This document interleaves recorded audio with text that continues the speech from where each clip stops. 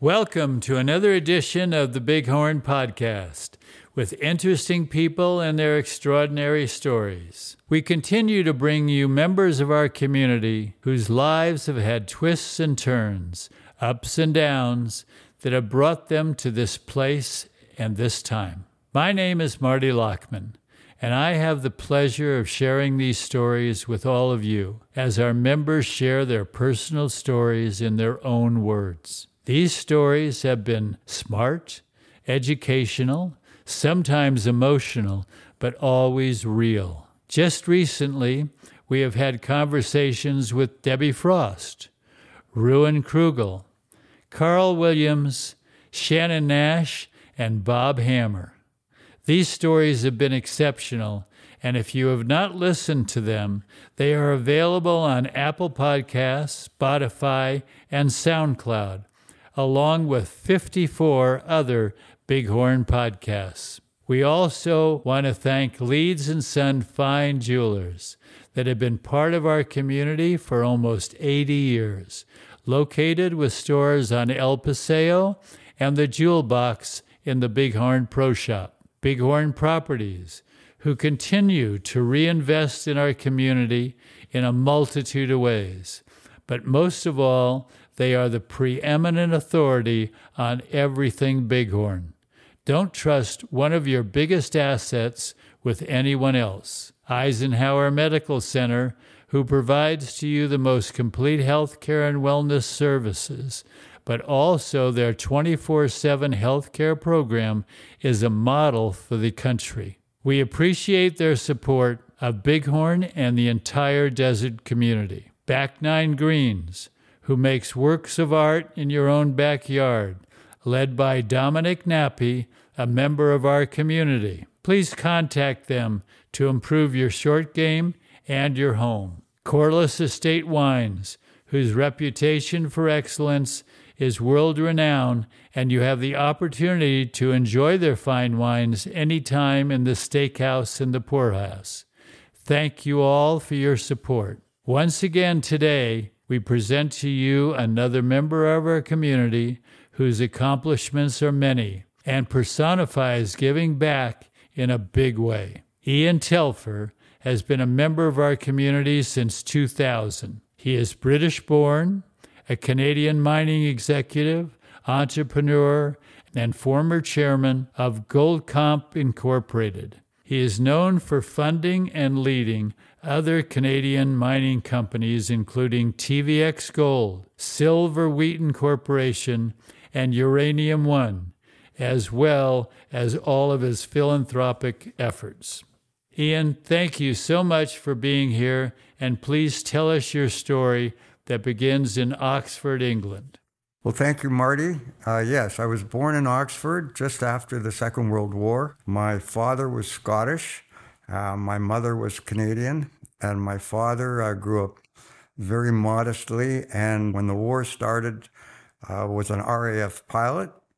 Guess he was a pretty good pilot. They sent him to Canada to train Canadian pilots, and they did most of that training in the prairies because of the clear skies. And while he was stationed in Moose Jaw, Saskatchewan, he got set up on a blind date with my mother, who was a school teacher there, and ergo, that's how it all started. At the end of the war, he was sent back to Great Britain, so they happened to be there when I came along. We lived in England for a couple of years, and then relocated to Moose Jaw so that my grandparents could see me. They could start a life in Canada. During that time, although you're an infant and a young person, how old were you when you first came to Canada? 2. That is a small person. Yeah. Your greatest recollections of your early life is the Canadian part of your journey. Correct. What was school like? What was your young life like? What stuff were you involved in? I ended up living in Moose Jaw for about 5 years, so very early part of my life. I started public school there. Of course, I had my grandparents out there, had cousins out there. You know, Saskatchewan is pretty cold in the winter. I certainly remember that. And learned how to skate and learned how to toboggan and basically living in a very cold Canadian winter. And then when I was about 7 years old, the family moved to Toronto. So now you're in a metropolitan city. Correct. A financial capital of Canada. Correct. That offered a whole lot more opportunities. What were your parents involved in once you moved to Toronto? My father was an accountant, had got transferred from Moose Jaw to Toronto, so he was working there as an accountant for a meatpacking company, Swift's, which a name known to many of our members, I'm sure. And my mother was a school teacher. So we grew up in this sort of lower middle class suburb of Toronto, very happy house. I had a younger brother and a younger sister. And, we went through school and went to church, and we were in Boy Scouts and Cubs and all those kinds of things. It was a very idyllic, Leave It to Beaver type of growing up. It's interesting. We've had similar upbringings among a number of our members, myself included, that we didn't want for anything, and everybody else in our community was the same kind of class. So it wasn't like people were competing. It was very much a sense of community. Exactly. And without the media, and even in the early days, no television, even, you didn't know how other people lived. Everyone thought they were doing okay. There was less jealousy and less envy of other people. And so I went all through public school, all through high school. Then I went to the University of Toronto, and I was not a good student, not a scholar. It took me a couple extra years to get out of high school. I got to the University of Toronto, and then I started to see kids from different backgrounds and different upbringings and different economic classes, etc. I took a 3-year degree there without distinction. When I graduated, I hadn't looked very hard for a job. I didn't know what I wanted to do. I had a degree in political science, which doesn't lead anywhere. So I stumbled around for about 5 years with different jobs. I sold life insurance, and I sold pharmaceuticals, and I sold university textbooks, having no success, having very little money.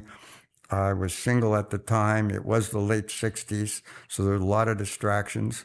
So that's how I started off. The era and your story almost feels, you get to feel lost. And you wonder, what does the future hold? Because it's a struggle. And so what changes? I've been asked what was my main motivation. And my main motivation, it's not very laudable, but my main motivation was I really hated being poor. I was just tired of being broke all the time. I looked at where I'd gone to school and what I was doing and how my other friends were all getting married and buying houses and having kids, and I was doing zero. So I thought, I better go back to school. I wrote the GMATs to get into an MBA program. I applied to every business school in Canada and got turned down.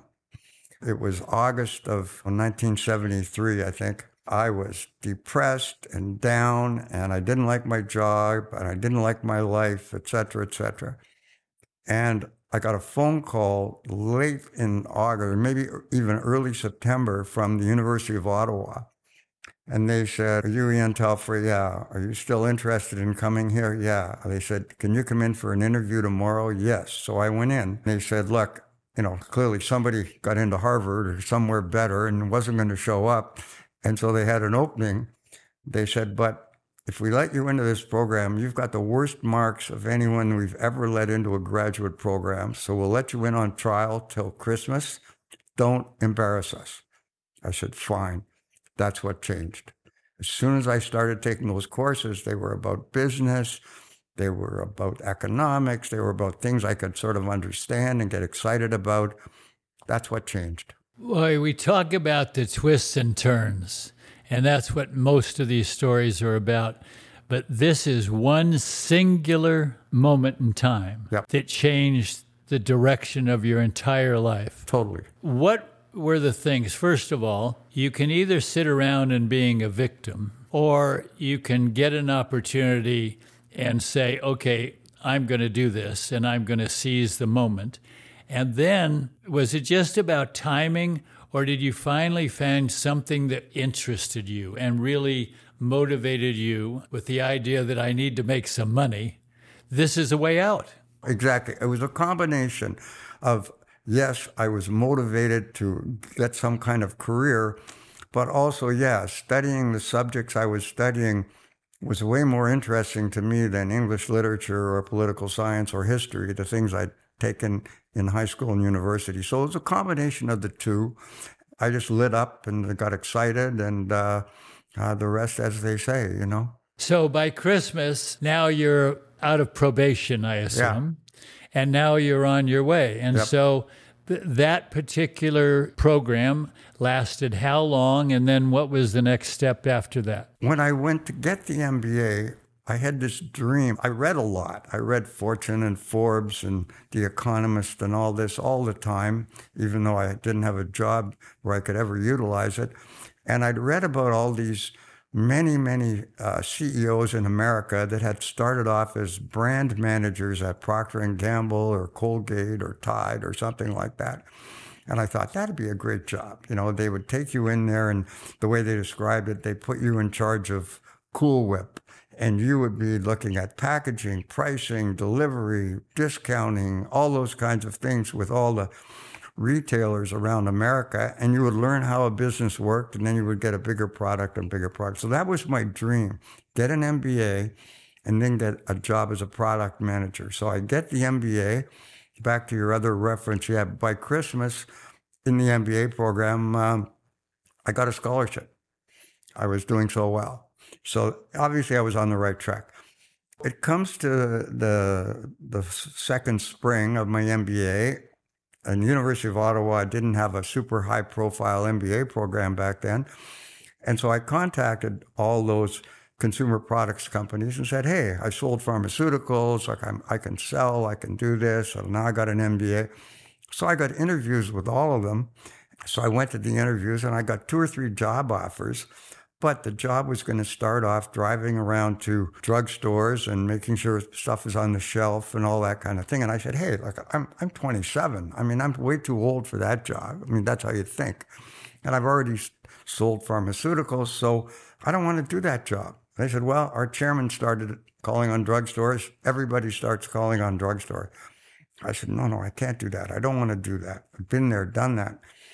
So I talked to a few friends of mine and said, God, what am I going to do? I have no money. I'm in debt now. And now I've got an MBA, and now I can't get the job I want, or I can't get it the way I want it. And a couple of them said, well, we're going to get our CPAs. After an MBA, you've got a lot of credits. You get your CPA probably in a year and a half. And I thought, all right, fine. So that's what I went and did. So I joined an accounting firm, worked for a couple of years, and got my CPA, and I did okay at that. Just as I wasn't a very good salesman, I wasn't that good an accountant either. I was okay, but I wasn't that good. And so I started thinking, I've got to go do something else. And then I got a phone call one day from a headhunter, and some Canadian mining company was looking for an accountant. And it paid more than I was making, so I said, done. I'd never worked for a mining company. I'd never audited a mining company. I didn't know anything about mining, but I joined them. I started to get a little more traction. Things started to work out. As part of the process, one of the questions you often ask is, where did you get mentored, or where did you discover something? While I was working at the first mining company, it was called Hudson Bay Mining, still in business in Canada, they decided to set up a strategic planning effort. And they hired an American consultant from Chicago, and he came to Toronto, and I was basically his gopher. And for 2 years, we went around, and this mining company had oil and gas and coal, agricultural chemicals, copper and gold businesses all over North America. And for 2 years, we went around and went to every one of those businesses over and over and over, helped the managements to develop a strategic plan. So this was in the late 70s, early 80s, where strategic planning, at least in Canada, was still pretty new, and in mining didn't exist. That's where I learned everything that I learned. I learned it about studying all these businesses, watching what they were doing right or wrong, helping them write their plans. And then this mentor, this consultant from Chicago, he was so tough, so American. Canadian managers are a lot softer. American managers are a lot tougher. And he just beat me and beat me and beat me. I learned so much from him about how to get things done, how to set objectives, how to take responsibility. That's where I learned everything that I learned. And his being tough, how did you view it at the time? Now you view it and say, well, I thank goodness that I had this person that was tough on me, because you learned every facet of the business. Yeah. This wasn't about you going into one department and learning something. You learned everything about the business. How did you view him, though, in the moment? Well, again, I needed a salary. I needed the job. I was learning a lot. I knew he was tough. If anyone ever works for a very tough boss, they always say to themselves, well, boy, when I'm the boss, I'll never act like that, or I'll never treat people like that. So I did a lot of that. But I still learned so much from him. Or one of the main lessons I learned from him was, it's your responsibility. If you're in charge of any part of a project or anything, and it doesn't work, it's your fault. Don't say the guy below you didn't do it right, or the supplier didn't show up, or the light bulb in the projector broke. It's your responsibility. And that was probably one of the main lessons that I learned, is anticipate whatever could go wrong and take steps to make sure it doesn't happen. But again, accountability. Absolutely. And responsibility. Okay, so now you've gone through this mentoring. Yeah. What's the next step for you in your career? I then get a phone call from someone in Toronto that I knew a little bit, and they had just gone on a trip to Brazil with some promoters and investors that were looking to start a mining company in Brazil to look at the gold rush that was going on down there. And on that trip, someone had said they're looking for a CFO, but it was a tiny little company. Somebody called me up and said, would I be interested in joining this junior mining company that was going to start exploring in Brazil? So I went and met these people. Again, they were all stockbrokers and investment bankers. They were doing financially way better than I was. The idea of going and working for them and helping put this company together, I got very interested in it. And so that's when I changed jobs. And one of the big incentives that they talked about was, if I joined them, I was not only going to get a salary, but I was going to get options in the stock. I knew just enough about options to know that if your stock goes up, the options can have a lot of value and you can create some wealth. Because one thing you learn when you see chartered accountants or CPAs, they don't earn equity in anything in their whole career. A lot of them are finding out now, when they're my age, that didn't work out that well. So I was interested in owning something. So I took the job, got my options. We set up this little company in Toronto. One of the stockbrokers went to Brazil. And after a year and a half, it was pretty clear he didn't know what he was doing. So the board said to me, how'd you like to move to Brazil?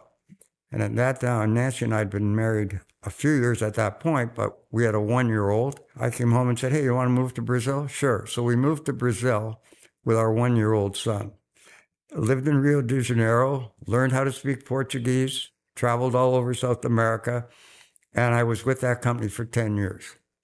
And we built it up and built it up and built it up, and we were partners with Inco and with Anglo American and Rio Tinto, all the world's mining companies. We were the Brazilian partner down there. I learned a lot in that as well. Well, another really pivotal moment, obviously, but also, Ian, you were open to the possibilities and not afraid to take that leap. I think that's a lesson too to young people, that you have to be open and you have to seize the moment, if you will, because the risk is really worth the reward, obviously. This became a very lucrative situation for you, I would think, along with another great learning experience. Incredible learning experience, exactly right. And so the company had success. We merged it with a couple of other small mining companies and built it up. Then when we were trying to close one of those mergers, while in Brazil, we adopted our second son down there. So we've got a Brazilian son, most lovely guy. We moved back to Toronto, closed that deal. Then I was sort of bored with that whole part of the process. Started looking around for something else to do. I made a little bit of money, so, I wasn't as broke as I had been when I started this journey. We ended up moving to Vancouver, and someone wanted me to run a mining company they were setting up in Venezuela. But I didn't have to live in Venezuela. As Nancy said, yeah, I'm ready for another adventure, but I can't learn any more languages. We didn't learn languages easily. We got by, but that was it. So we moved to Vancouver. We now have 2 sons. We were doing okay, and I started running this company in Venezuela. It did not work out well at all. The gold just wasn't there. There was gold on one side of us and on the other side of us, but not where we thought it was. When that didn't work out, I started looking around for other mining opportunities, and I found one in Papua New Guinea. We repurposed the company and got involved in a project in Papua New Guinea. So I've made many, many trips to Papua New Guinea, got to know all the people there. And that worked out pretty well for a while. And then in the late 90s, gold was going nowhere and this project wasn't doing well. I was tired of the gold business and nobody was interested in gold. So I sold all the assets and I ended up with basically a shell with a little bit of money in it. So I set up an internet incubator because the internet was in the news.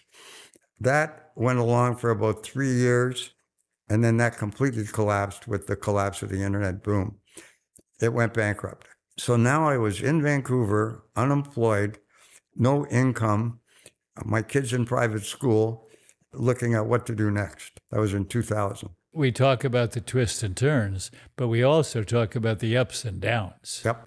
And you have experienced your fair share. I have. Of ups and downs. Yep. Is this the nature of the business, Ian, that this happens? The mining business is very cyclical.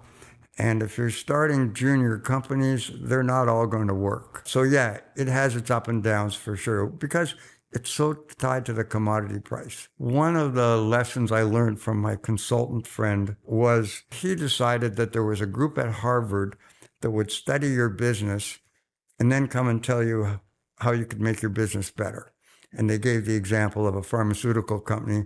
You want to increase sales. You can lower prices. You can increase advertising. You could hire more salesmen. What's the best way to do it for a pharmaceutical company? So we brought these people in to look at a copper company. And so they studied all the statistics of our industry. And then they showed up in a room full of all the managers and senior people. He started off saying, well, gentlemen, we've never done this for a mining company before. And we're all thinking, all right, boy, are we ever clever? We're right at the front of the line. He said, I got to tell you, having looked at your business, there are easier ways to make a living. He said, there's 5 things you don't want in a business: capital intensive, labor intensive, energy intensive, unionized, and an undifferentiated product. And that's mining. He said, the only other industry that's as bad as this is airlines, for the exact same reasons: labor, energy, capital, no differentiation, and the products are all the same. That's the mining business. It's a tough business. A lot of people do well in it over time, but it's a tough business. But perseverance is absolutely necessary, I would think. Yep. The other question I have for you, you mentioned that you did a lot of reading before. Does that continue to this day? Because you seem to also have been in tune with and understanding what opportunities were out there. And you get that from gaining information. Mm-hmm. To me, that's really important, is a continued education, if you will, on the part of the individual. Absolutely. Yeah. Now, I read a lot. I read 30 or 40 books a year. And I read all the business stories, whether it's the Netflix story or the Twitter story or the Amazon story or I read them all. I have read them all. I love reading those books. And I'm looking for, why did that work? Why didn't that work? What did they learn? What mistakes did they make? And I still read all those books, although I'm not in that stage of my life as much anymore. I'm a huge reader. Now these people have told you that you're probably not going to make a lot of money doing what you're doing. You don't agree with them, I assume. What's the next step? 2000, I'm broke at home, unemployed. I put my house on the market, move into a rental, used to tell my friends, by doing that, I could keep my kids in private school. And as long as your kids are in private school, nobody knows you're broke. That's how that worked. And very shortly thereafter, a friend of mine in Vancouver, who I didn't know that well at the time, a guy named Frank Justra, who, among the other things he did, he founded Lionsgate Entertainment. He and I were friends. We decided we got to form another gold mining company now because the price of gold's so low it has to go up. So we started this company in Vancouver in 2000, 2001, and eventually we grew it into the biggest gold mining company in the world. The market cap started off at $10 million, and at one point it hit $50 billion, with the price of copper, of gold, et cetera, going up. So that's where everything broke for me at that time. Everything. Everything I looked at was a success. Everything we bought was a success. Every merger we did was a success. Another right place, right time. Absolutely. A little bit of luck. Yeah. But you're also prepared to take advantage of the opportunity. Sure. I mean, it's not just luck, because it's still hard work, and it's identifying the opportunity and making the most of it. Yep. So you're running these companies and becoming very successful. And in my experience, success breeds success. It can go the other way sometimes, but you've been through those downs. But now things are really moving in the right direction. No, it was an incredible experience. And people would say, wow, did you ever imagine? No, you never imagined. You never imagined you would create something that was that big and that successful. So when we started it, we had 6 employees. And at the peak, we had 20,000 employees. And that's over about an 18-year period. It was incredible. And then as part of that, I became chairman of the World Gold Council. And then that's when the University of Ottawa had decided to name their business school, and they were looking for a gigantic donation. So I was able to do that. So now the business school that turned me down but gave me my break, it's got my name on it. So it's an unreal journey, unreal, unexpected. Sometimes I would think you just got to pinch yourself during that period of time and say, thank you, this is pretty cool. Exactly right. Oh, no, it was shocking. Shocking to me, but you should have seen my friends. I mean, they couldn't believe it, what was happening to me, And you gave back, though. Oh, yeah. Oh, yeah. In reading, you've done a lot of philanthropic endeavors. Yeah. And that's important because you know how hard it is, and you know how good it can get. You want to give back to your community and to the people that have helped you. Absolutely. Absolutely. And again, the other advantage I think I have had was my success came very late in life.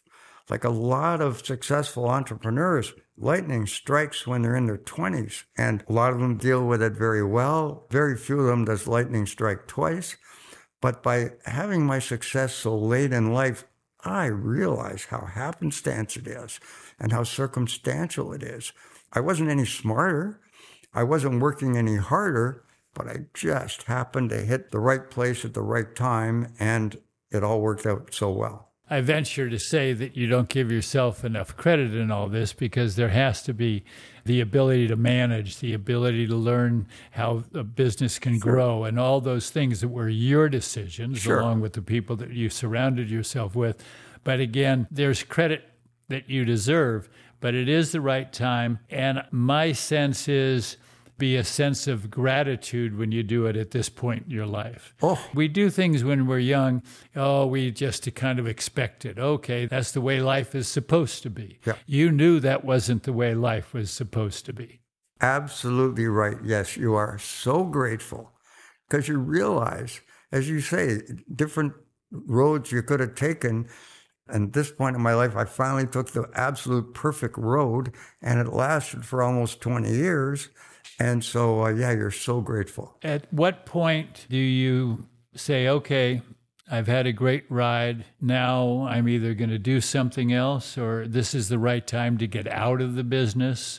And mainly, with all you had accomplished then, what was the next step in your life? Great question. So with that kind of success and profile, You get invited onto boards of directors of other companies, other industries. And being in the mining business, a lot of small mining companies are looking for help and looking for wisdom or whatever. I got involved in a few other companies. You mentioned the uranium company. That was an incredible experience. I was mining uranium in Kazakhstan. I learned a lot, saw a lot. We ended up selling that company to the Russian government. But the other part of it was, I don't think I'm as driven as a lot of entrepreneurs. Like I tell my friends, I'm a lot lazier than you think. So I didn't need it. I didn't have to have it. It was great while it lasted, and I'm benefiting from it for now and forever. So I went on a few boards. I helped out a few charities. I gave away a little more money.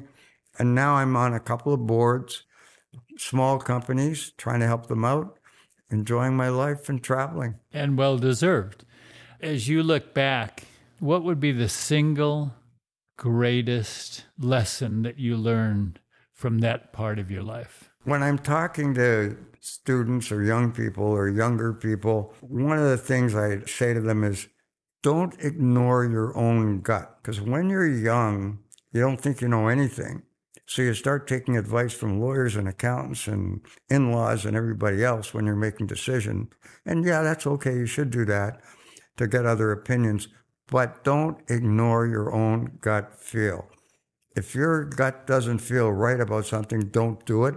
And if you feel very strongly about something, pay attention to it. That'd be sort of my number one rule. And the other rule that I have when people are building a business or running a business is red flags never go down.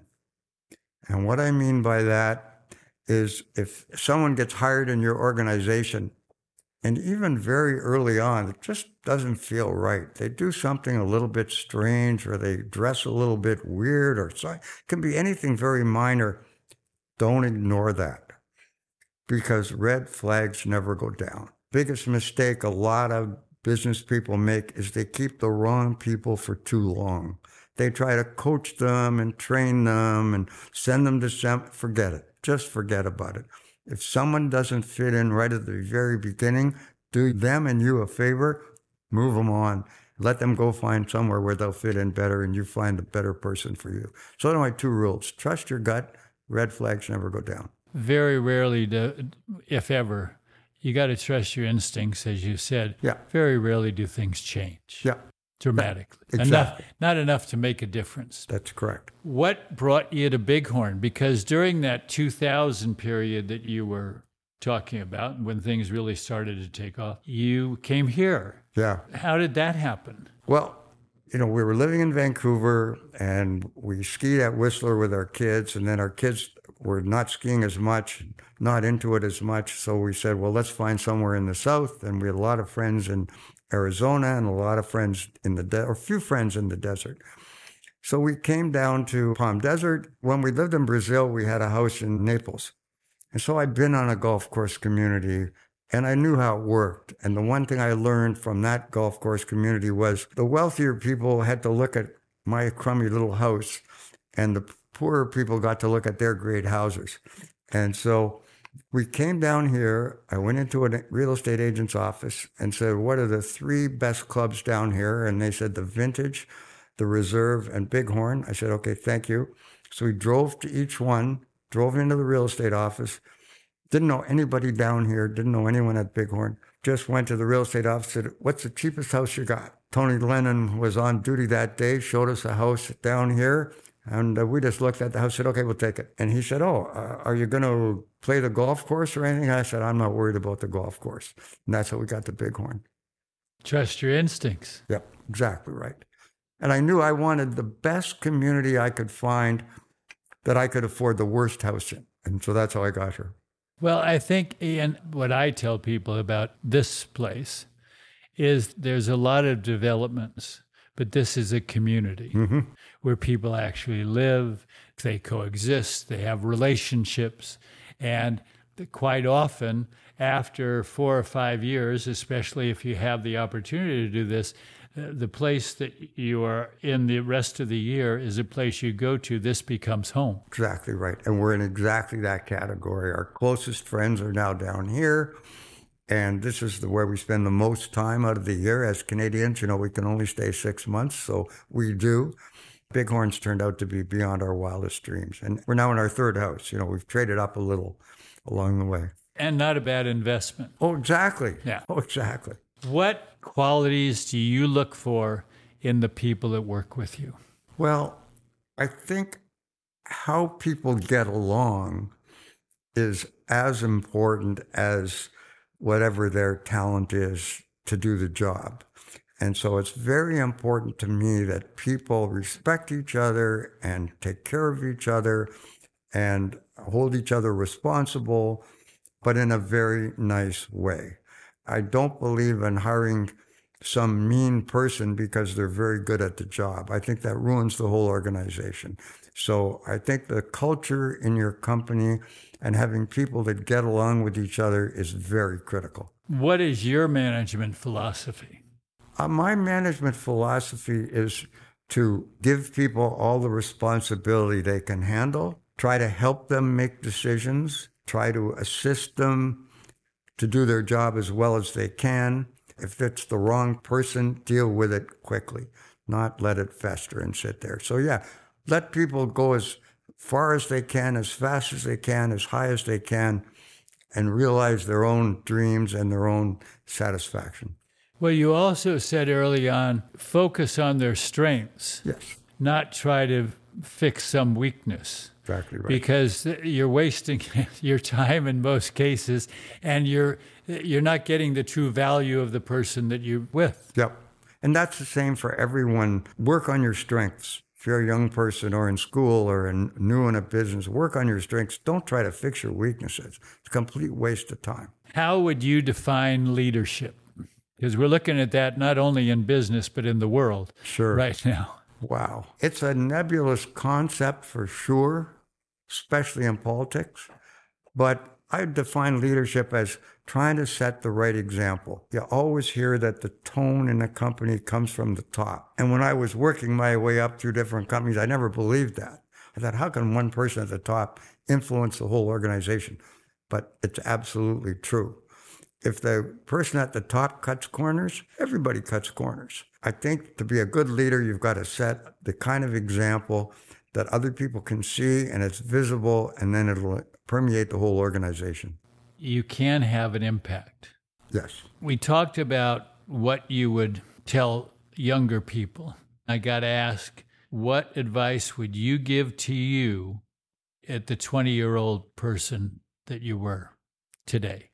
One of the things that I tell young people is early in their careers, if you're in a situation or in a job or in an organization and you're pushing on the door, but it's not opening, the person beside you got promoted and the person on the other side and you didn't, go to another door. I think we sometimes emphasize with young people too much of stick to it, don't ever quit, show how tough you are. That's fine to a point. But I really believe that there are different avenues out there. And the secret to success, especially after what I went through, was find the avenue that works for you. And don't waste too much time in a situation that you're not making any progress. That's what I would say. Something that would be of interest to me, certainly, but I think our listeners, since you've been so active in the mining industry, what's the future of the mining industry today?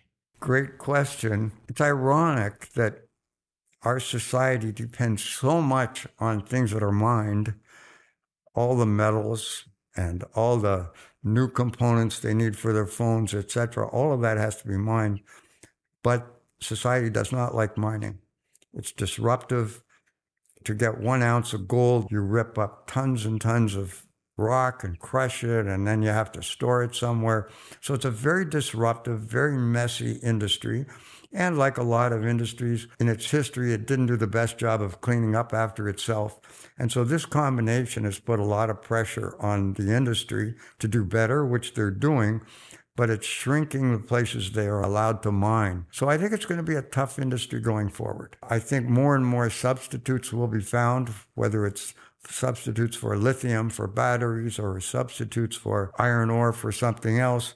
It's always a tough business, but it's going to get tougher. Especially given the ups and downs. I'd like to know what people have influenced your life the most, and also to kind of expound on what a strong support system within your personal life can do.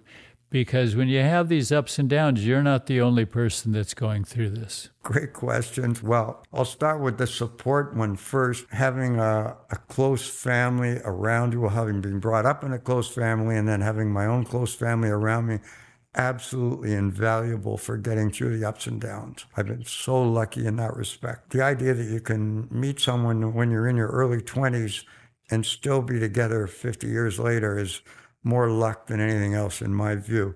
So I feel very fortunate. I've had that all throughout it.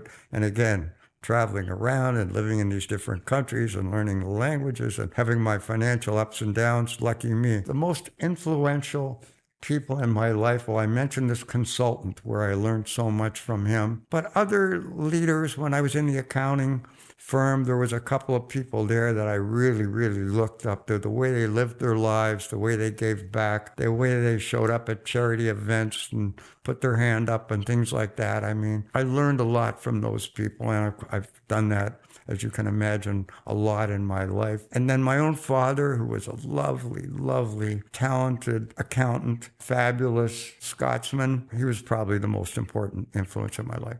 Ian, I really want to thank you for coming in and doing this. I believe this story epitomizes what we talk about in these podcasts all the time. The twists and turns, the ups and downs, perseverance. It's just inspirational. And so I thank you very much for coming in here and doing this. Thank you, Ian, for sharing your story.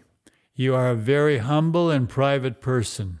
So telling us your story has been an honor. Your professional accomplishments are phenomenal, and your personal story and your philanthropic endeavors are inspirational. The podcasts are meant to be shared, and the impact they can have on others can be impactful, and your story is no exception. Thank you again to Leeds & Son, Bighorn Properties. No one knows Bighorn better. Eisenhower Medical Center, unparalleled access to medical care that enhances the entire desert community. Back Nine Greens, contact them to enhance your property. Corliss Estate Wines, enjoy their products. Let them know how much we appreciate their involvement in our community. Thanks for listening to the Bighorn Podcast with interesting people and their extraordinary stories. We will have another great story very soon.